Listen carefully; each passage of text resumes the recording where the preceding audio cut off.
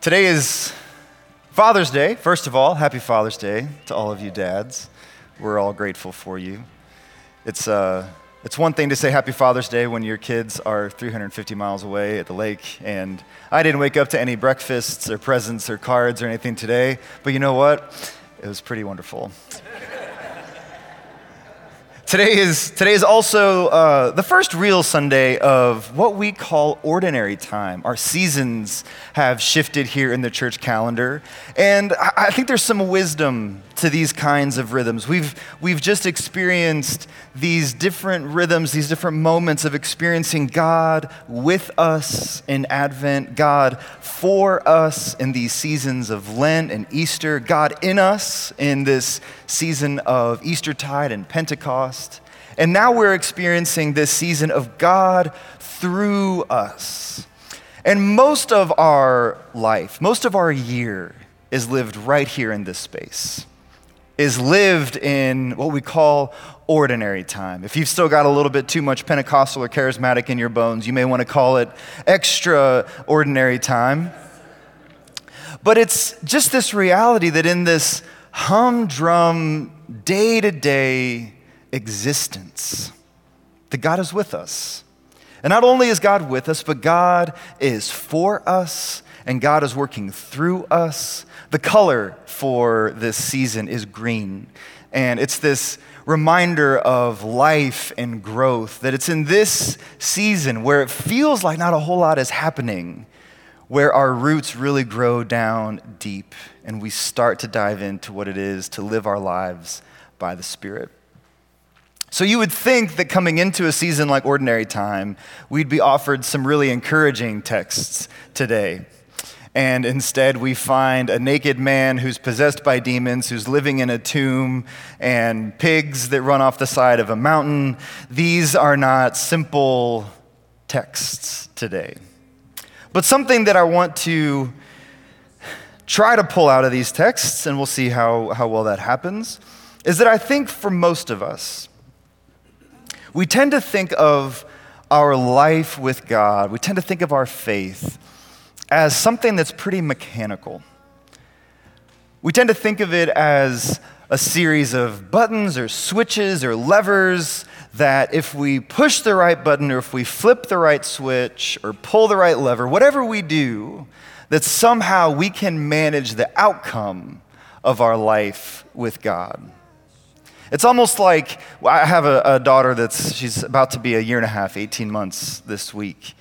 And, we have these puzzles that any of us could figure out, right? Here's the shape of a square, and the puzzle has a square cut out of it, and you take the square and you find the thing that looks like the square, and you put the square in the square hole.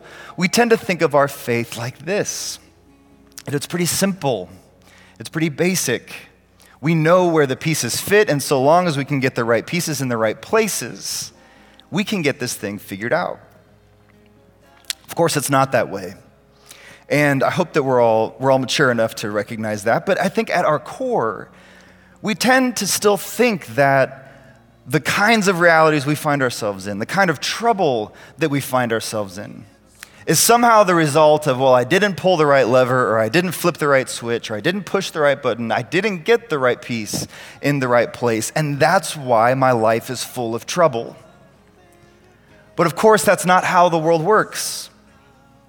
We know that life is more complex, but we still feel this kind of creeping sense of judgment in our trouble because we are meaning makers. And the easiest route to meaning in our trouble is, what did I do to deserve it?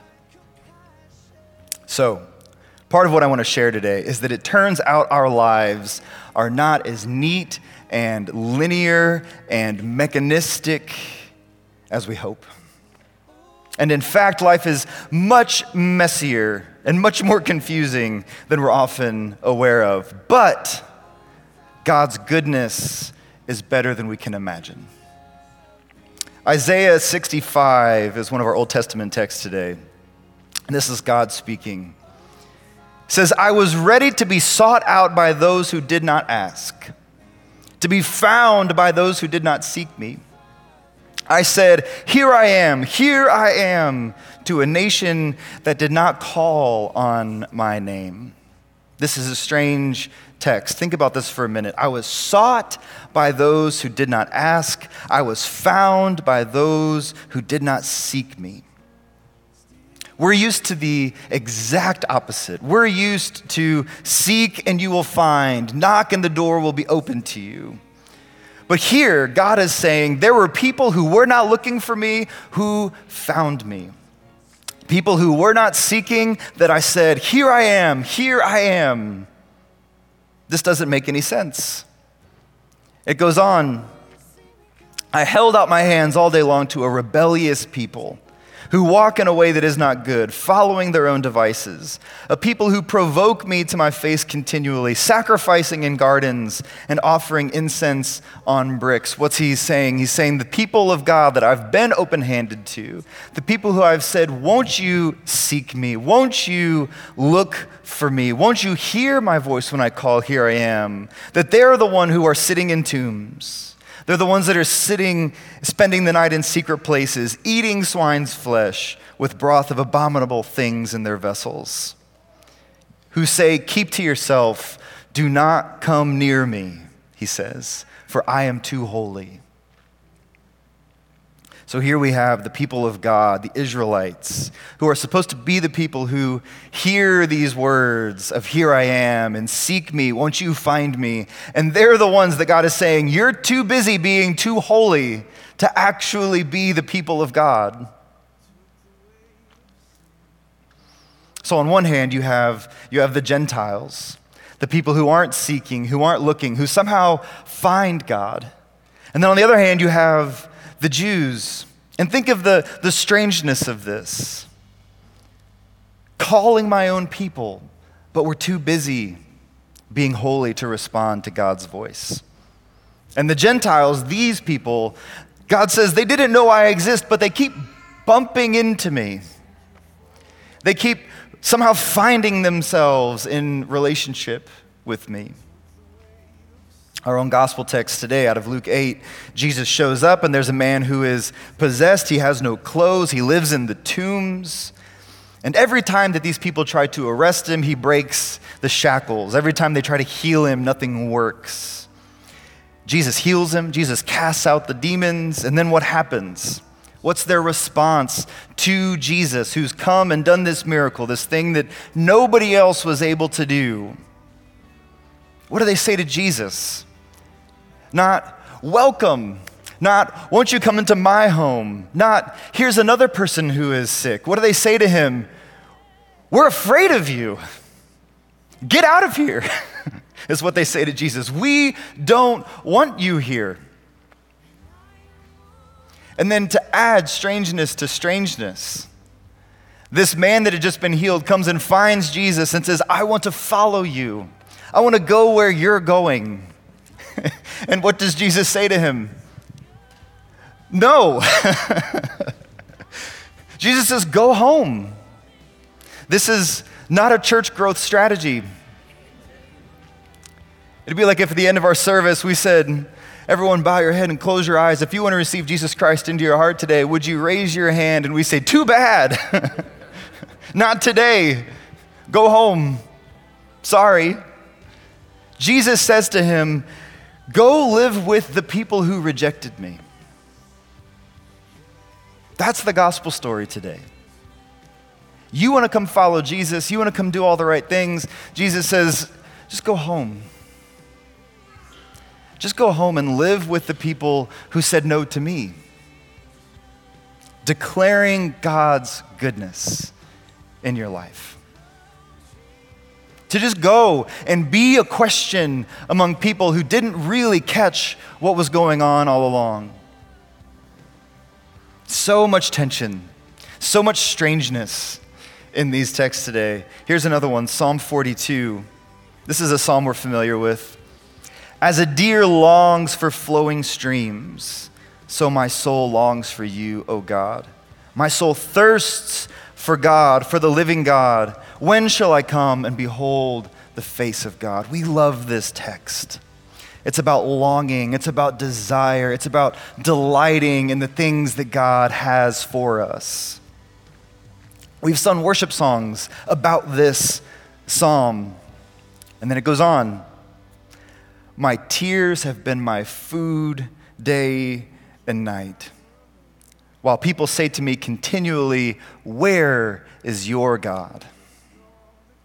We move from longing and thirsting and desiring to my tears are my food, and where is God? Both of these prayers being prayed by the same prayer. One voice, which is to say that both of these things can be true at the same time. That all at once we can experience the blessing of nearness and the brokenness of absence in our lives. That in one moment we can say, this part of my life is right, and this part of my life is full of darkness and confusion. This is anything but a simplistic, mechanistic, push this button and pull this lever kind of faith. This is wisdom. This is what it is learning to become a human being. Proverbs 14, verse 13 says, even in laughter, the heart may ache, and joy may end in grief. What is the wisdom tradition telling us? That your joy and your heartache and your laughter and your grief, all being wrapped up inside of your person, all at once, does not mean that you are out of your mind. It doesn't mean that you're having some kind of psychotic break when there are parts of your life that you can laugh about and other parts that you're grieved by. Some parts of your life where you are experiencing joy and at the very same time experiencing heartache. That doesn't mean that you're confused. It means life is confusing. It just means that you're a human being. And learning to accept that, learning to live with that and to sit in it is learning wisdom. Another disorienting text for today. Launching us into ordinary time is not anything but ordinary, right? This story, the story of Elijah. And you'll remember this story. This is Elijah's just had this standoff moment with the prophets of Baal, where they're trying to get their sacrifice to light and it won't light. And Elijah says, well, pour a bunch of water on my sacrifice, and then God lights it up. We love this story. Elijah's vindicated in this story. God moves, God acts in this story. He's had this major victory moment. And we really like the story to end there. But what we don't preach, the part of the story that we often don't share, is that he goes from this mountaintop victory moment where he is vindicated, where God has shown up, and then what happens next? Ahab told Jezebel all that Elijah had done and how he had killed all the prophets with the sword. Then Jezebel sent a messenger to Elijah saying, so may the gods do to me and more also, if I do not make your life like the life of one of them by this time tomorrow. What is she saying? She's going to kill Elijah. Then he was afraid. So he got up and he fled for his life. He came to Beersheba, which belongs to Judah, and he left his servant there. But he himself went a day's journey into the wilderness, came and sat down under a solitary broom tree, and he asked that he might die. It is enough now, O Lord, he says. Take away my life, for I am no better than my ancestors. Here's Elijah. He's just seen this powerful act of God where God has come to his aid, made himself known, and he immediately runs out into the desert and says, I just want to die. So he lays down under the broom tree and he fell asleep. And suddenly an angel said to him, get up and eat. He looked, and there at his head was a cake baked on hot stones and a jar of water. He ate and he drank and lay down again. Listen, this is not the sermon, but I think there's some wisdom that sometimes when your life is falling apart, we shouldn't underestimate the power of a nap and a snack.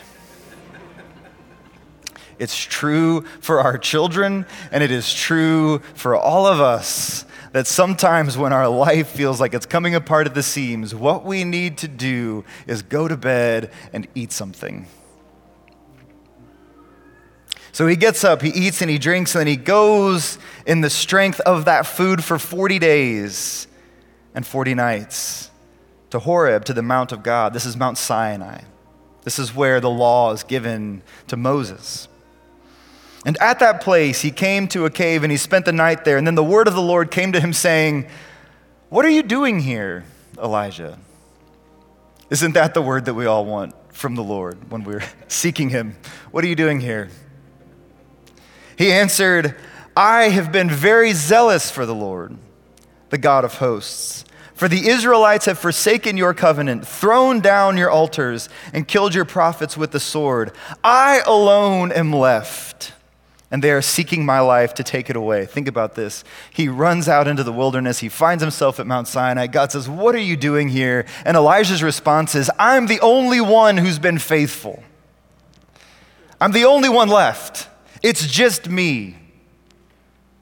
And so God says to him, "Go out and stand on the mountain before the Lord, for the Lord is about to pass by." Now there was a great wind so strong that it was splitting mountains and breaking rocks in pieces before the Lord, but the Lord was not in the wind.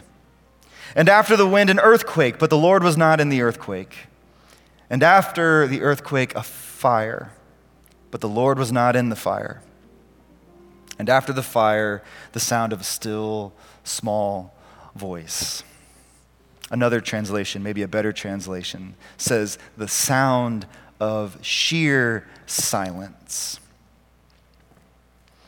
I don't know if you've spent much time in sheer silence. My guess is you haven't. We're too full of notifications and conversations and everything else that our phones and our computers throw at our faces constantly. Podcasts and music, there's so much. We were in Jackson Hole not too long ago, and one night I stepped out of the house that we were staying at. I wanted to go look at the stars for a minute in a place like Jackson Hole, and I closed the door behind me, and as I did, my ears were ringing because of the sheer silence of the moment. And you know what? It wasn't peaceful. It wasn't something I enjoyed being in. It's disorienting. If you look up too long and there's no sound, you can't hear anything, you can actually get confused about what's what and where things are. There's actually been studies about these rooms that they've built. Have you seen these? Where they dampen every sound imaginable. The quietest places that we've ever constructed for ourselves. And they've found that when people spend too much time in these rooms, they start to mentally lose it. They start to go crazy. Because there's something about not hearing anything. There's something about the sheer silence that is not this hopeful, peaceful, restful thing that we've made of it. And then when Elijah heard it, this sheer silence, he wraps his face in his mantle. He went out and stood at the entrance of that cave. And then there came a voice to him again that said, "What are you doing here, Elijah?" And Elijah repeats himself. He gives the same answer that he gave before. He says, "I have been very zealous for the Lord, the God of hosts. For the Israelites have forsaken your covenant. They've thrown down your altars. They've killed your prophets with the sword. I alone am left, and they are seeking my life to take it away." We've been told that this is a story about God showing up in the midst of Elijah's trouble, showing him that he does belong, that he can trust, that he's in God's will, that God's present to him. But what's really happening is that Elijah just repeats himself. That God shows up for Elijah, and Elijah's not changed at all. No one preaches this, and no one prays for other people this way. Imagine, we all know that Father Chris has been on the recovery from his stroke. Imagine if we brought him up here this morning and we said, hey, we want to gather around Father Chris this morning. We've got some oil that we're going to anoint him. We want to press in. We want to lay hands on Father Chris. We want to trust for a blessing. We want to trust for healing and wholeness in his life. And then we say to Chris, nothing's going to happen to you. We're going to pray and nothing's going to change. But this is Elijah's experience. And then what does God say to him? Go. Return on your way to the wilderness of Damascus. What's he saying? Go back where you came from. Here's the problem. Once we start to see that this life with God is not simple, is not linear, it's not about finding the right buttons and levers and switches, we realize that we're never in control. And we also don't have perfect understanding of ourselves or the situations in which we find ourselves. But here's the thing, is that problem can either frustrate us, can leave us frustrated, wondering where do we go and why is God telling me to go right back where I came from? It can either frustrate us or we can accept this reality as a gift. The Apostle Paul does this. He understands the strangeness of our life with God, and he accepts it and he celebrates it, oftentimes in ways that we need help seeing. Oftentimes he presses these points to the point of frustration because he's aware of how unbelievably good God is and how incredibly creative God can be in solving our problems. So a couple of points, some reminders of how we should approach life when things get messy and confusing, and then an example from Paul, and I'm going to try to hurry through this.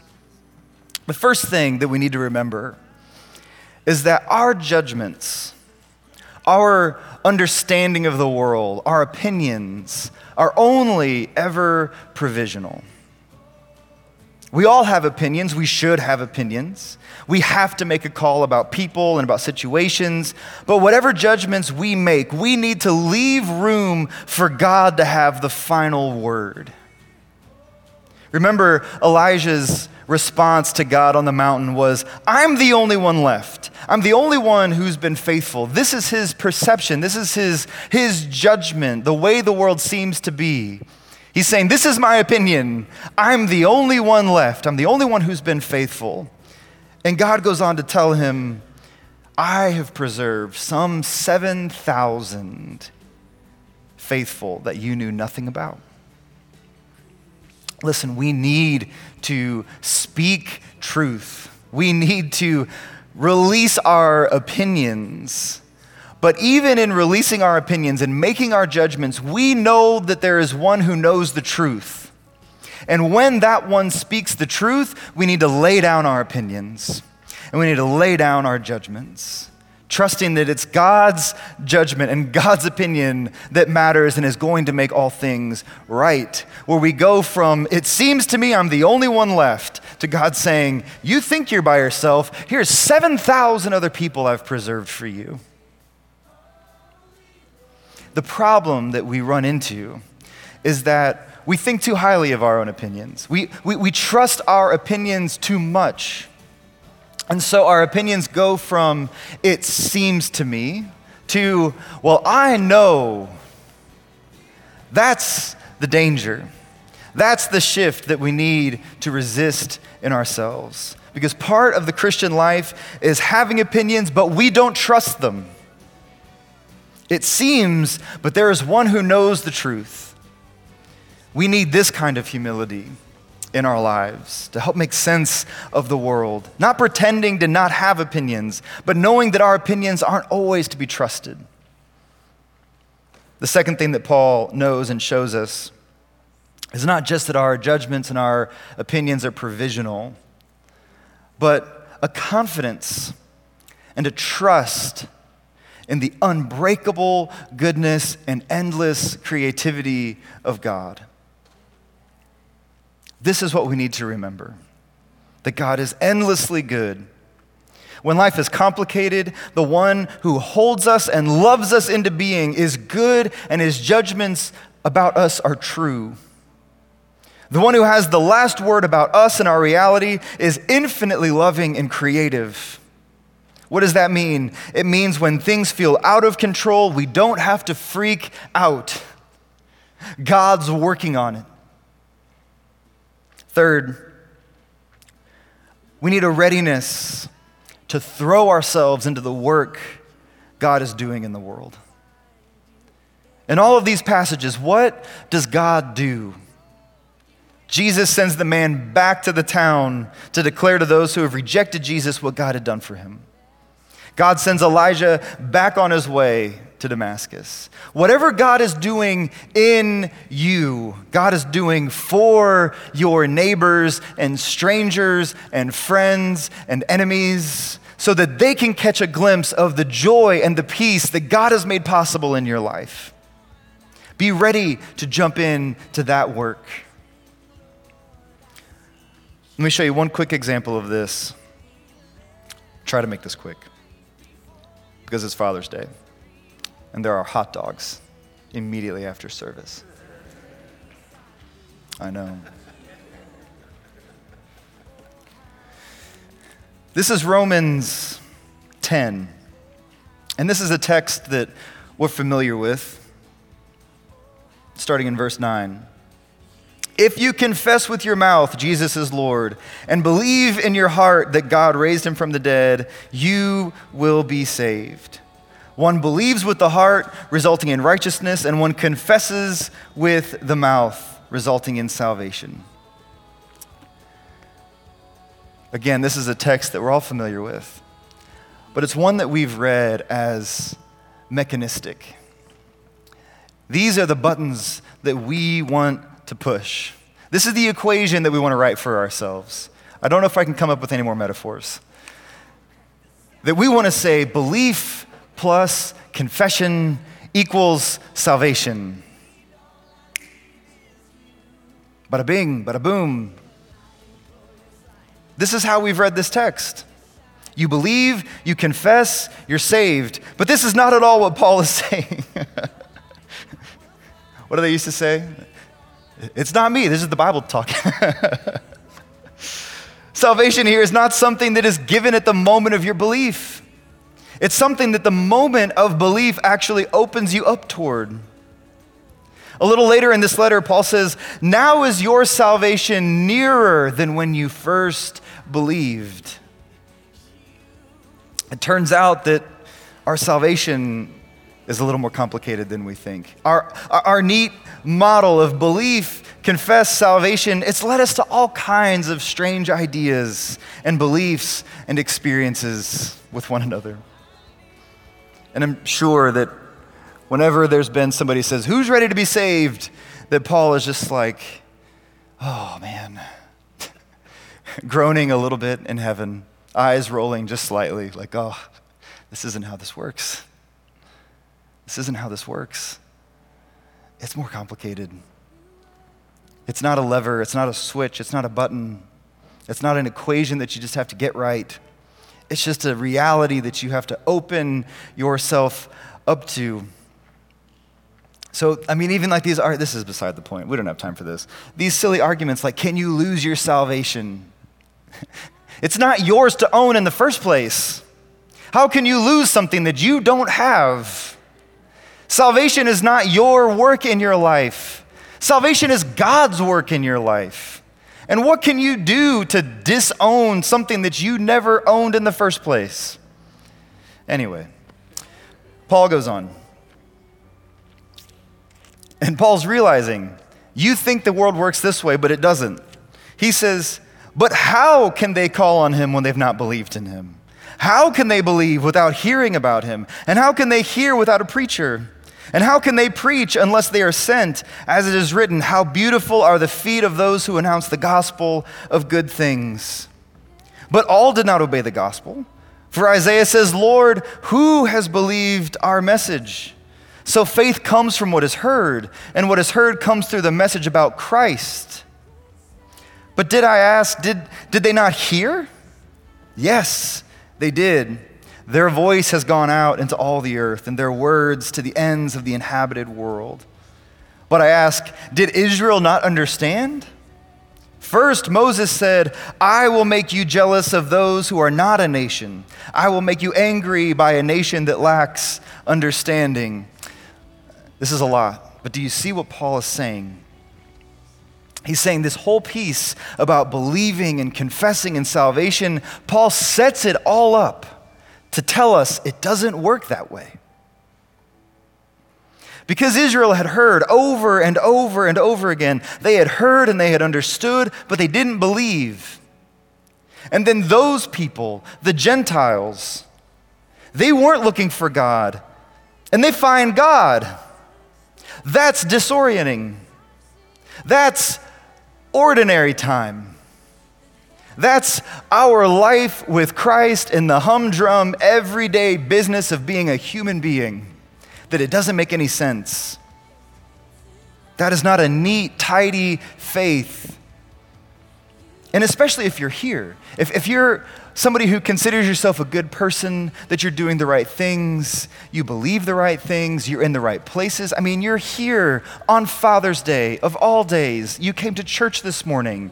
Maybe your kids forced you to be here. That's okay. You still did it because you're doing the right things. And how disorienting to hear that even when you're doing the right things and you're saying the right things and you're believing the right things, you're going the right places, that sometimes God just shows up for these people over here instead of you. And then Paul makes it worse. Not a whole lot worse, but they can always make it a little worse. Because to Israel, he says, all day long I have spread out my hands to a disobedient and defiant people. He says, I ask then, has God rejected his people? Absolutely not. For I too am an Israelite, a descendant of Abraham from the tribe of Benjamin. What's Paul doing? He's saying all along, Israel thought that they were the chosen people of God. And then at the critical time, they rejected Christ. And then these Gentiles who they thought they were rejected, they embrace Christ. And now it looks like this reversal, right? It looks like these Gentiles in place of Israel. But Paul says, no, not so fast. God does not abandon the work that God started. God doesn't leave a project unfinished. Just like God preserved this faithful remnant for Elijah, he says here in this text, God has done the same thing at this present time. And what Paul is saying is don't trust your judgments too much. When your world doesn't make sense, have your opinions and have your judgments, but know this, they shouldn't be trusted. Elijah, you're alone in a cave and you think it's just about you, but there are 7,000 other people you don't know about.